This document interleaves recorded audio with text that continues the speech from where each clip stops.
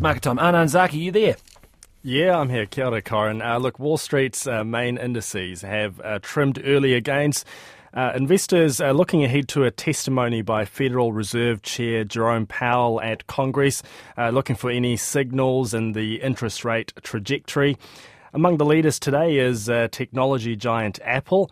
So with an hour and a half left in trading, the Dow Jones Industrial Average is up 0.1%. S&P 500 up about 0.25%, and the Nasdaq up 0.2%. NZX 50 starts the day at 11,912 after yesterday's gain of 44 points, more than 1/3%.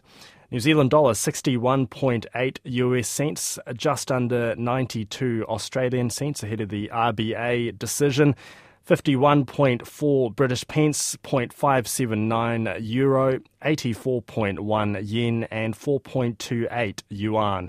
Brent crude oil up 11 cents to $85.94 a barrel, and gold is down $4, $1,851 an ounce.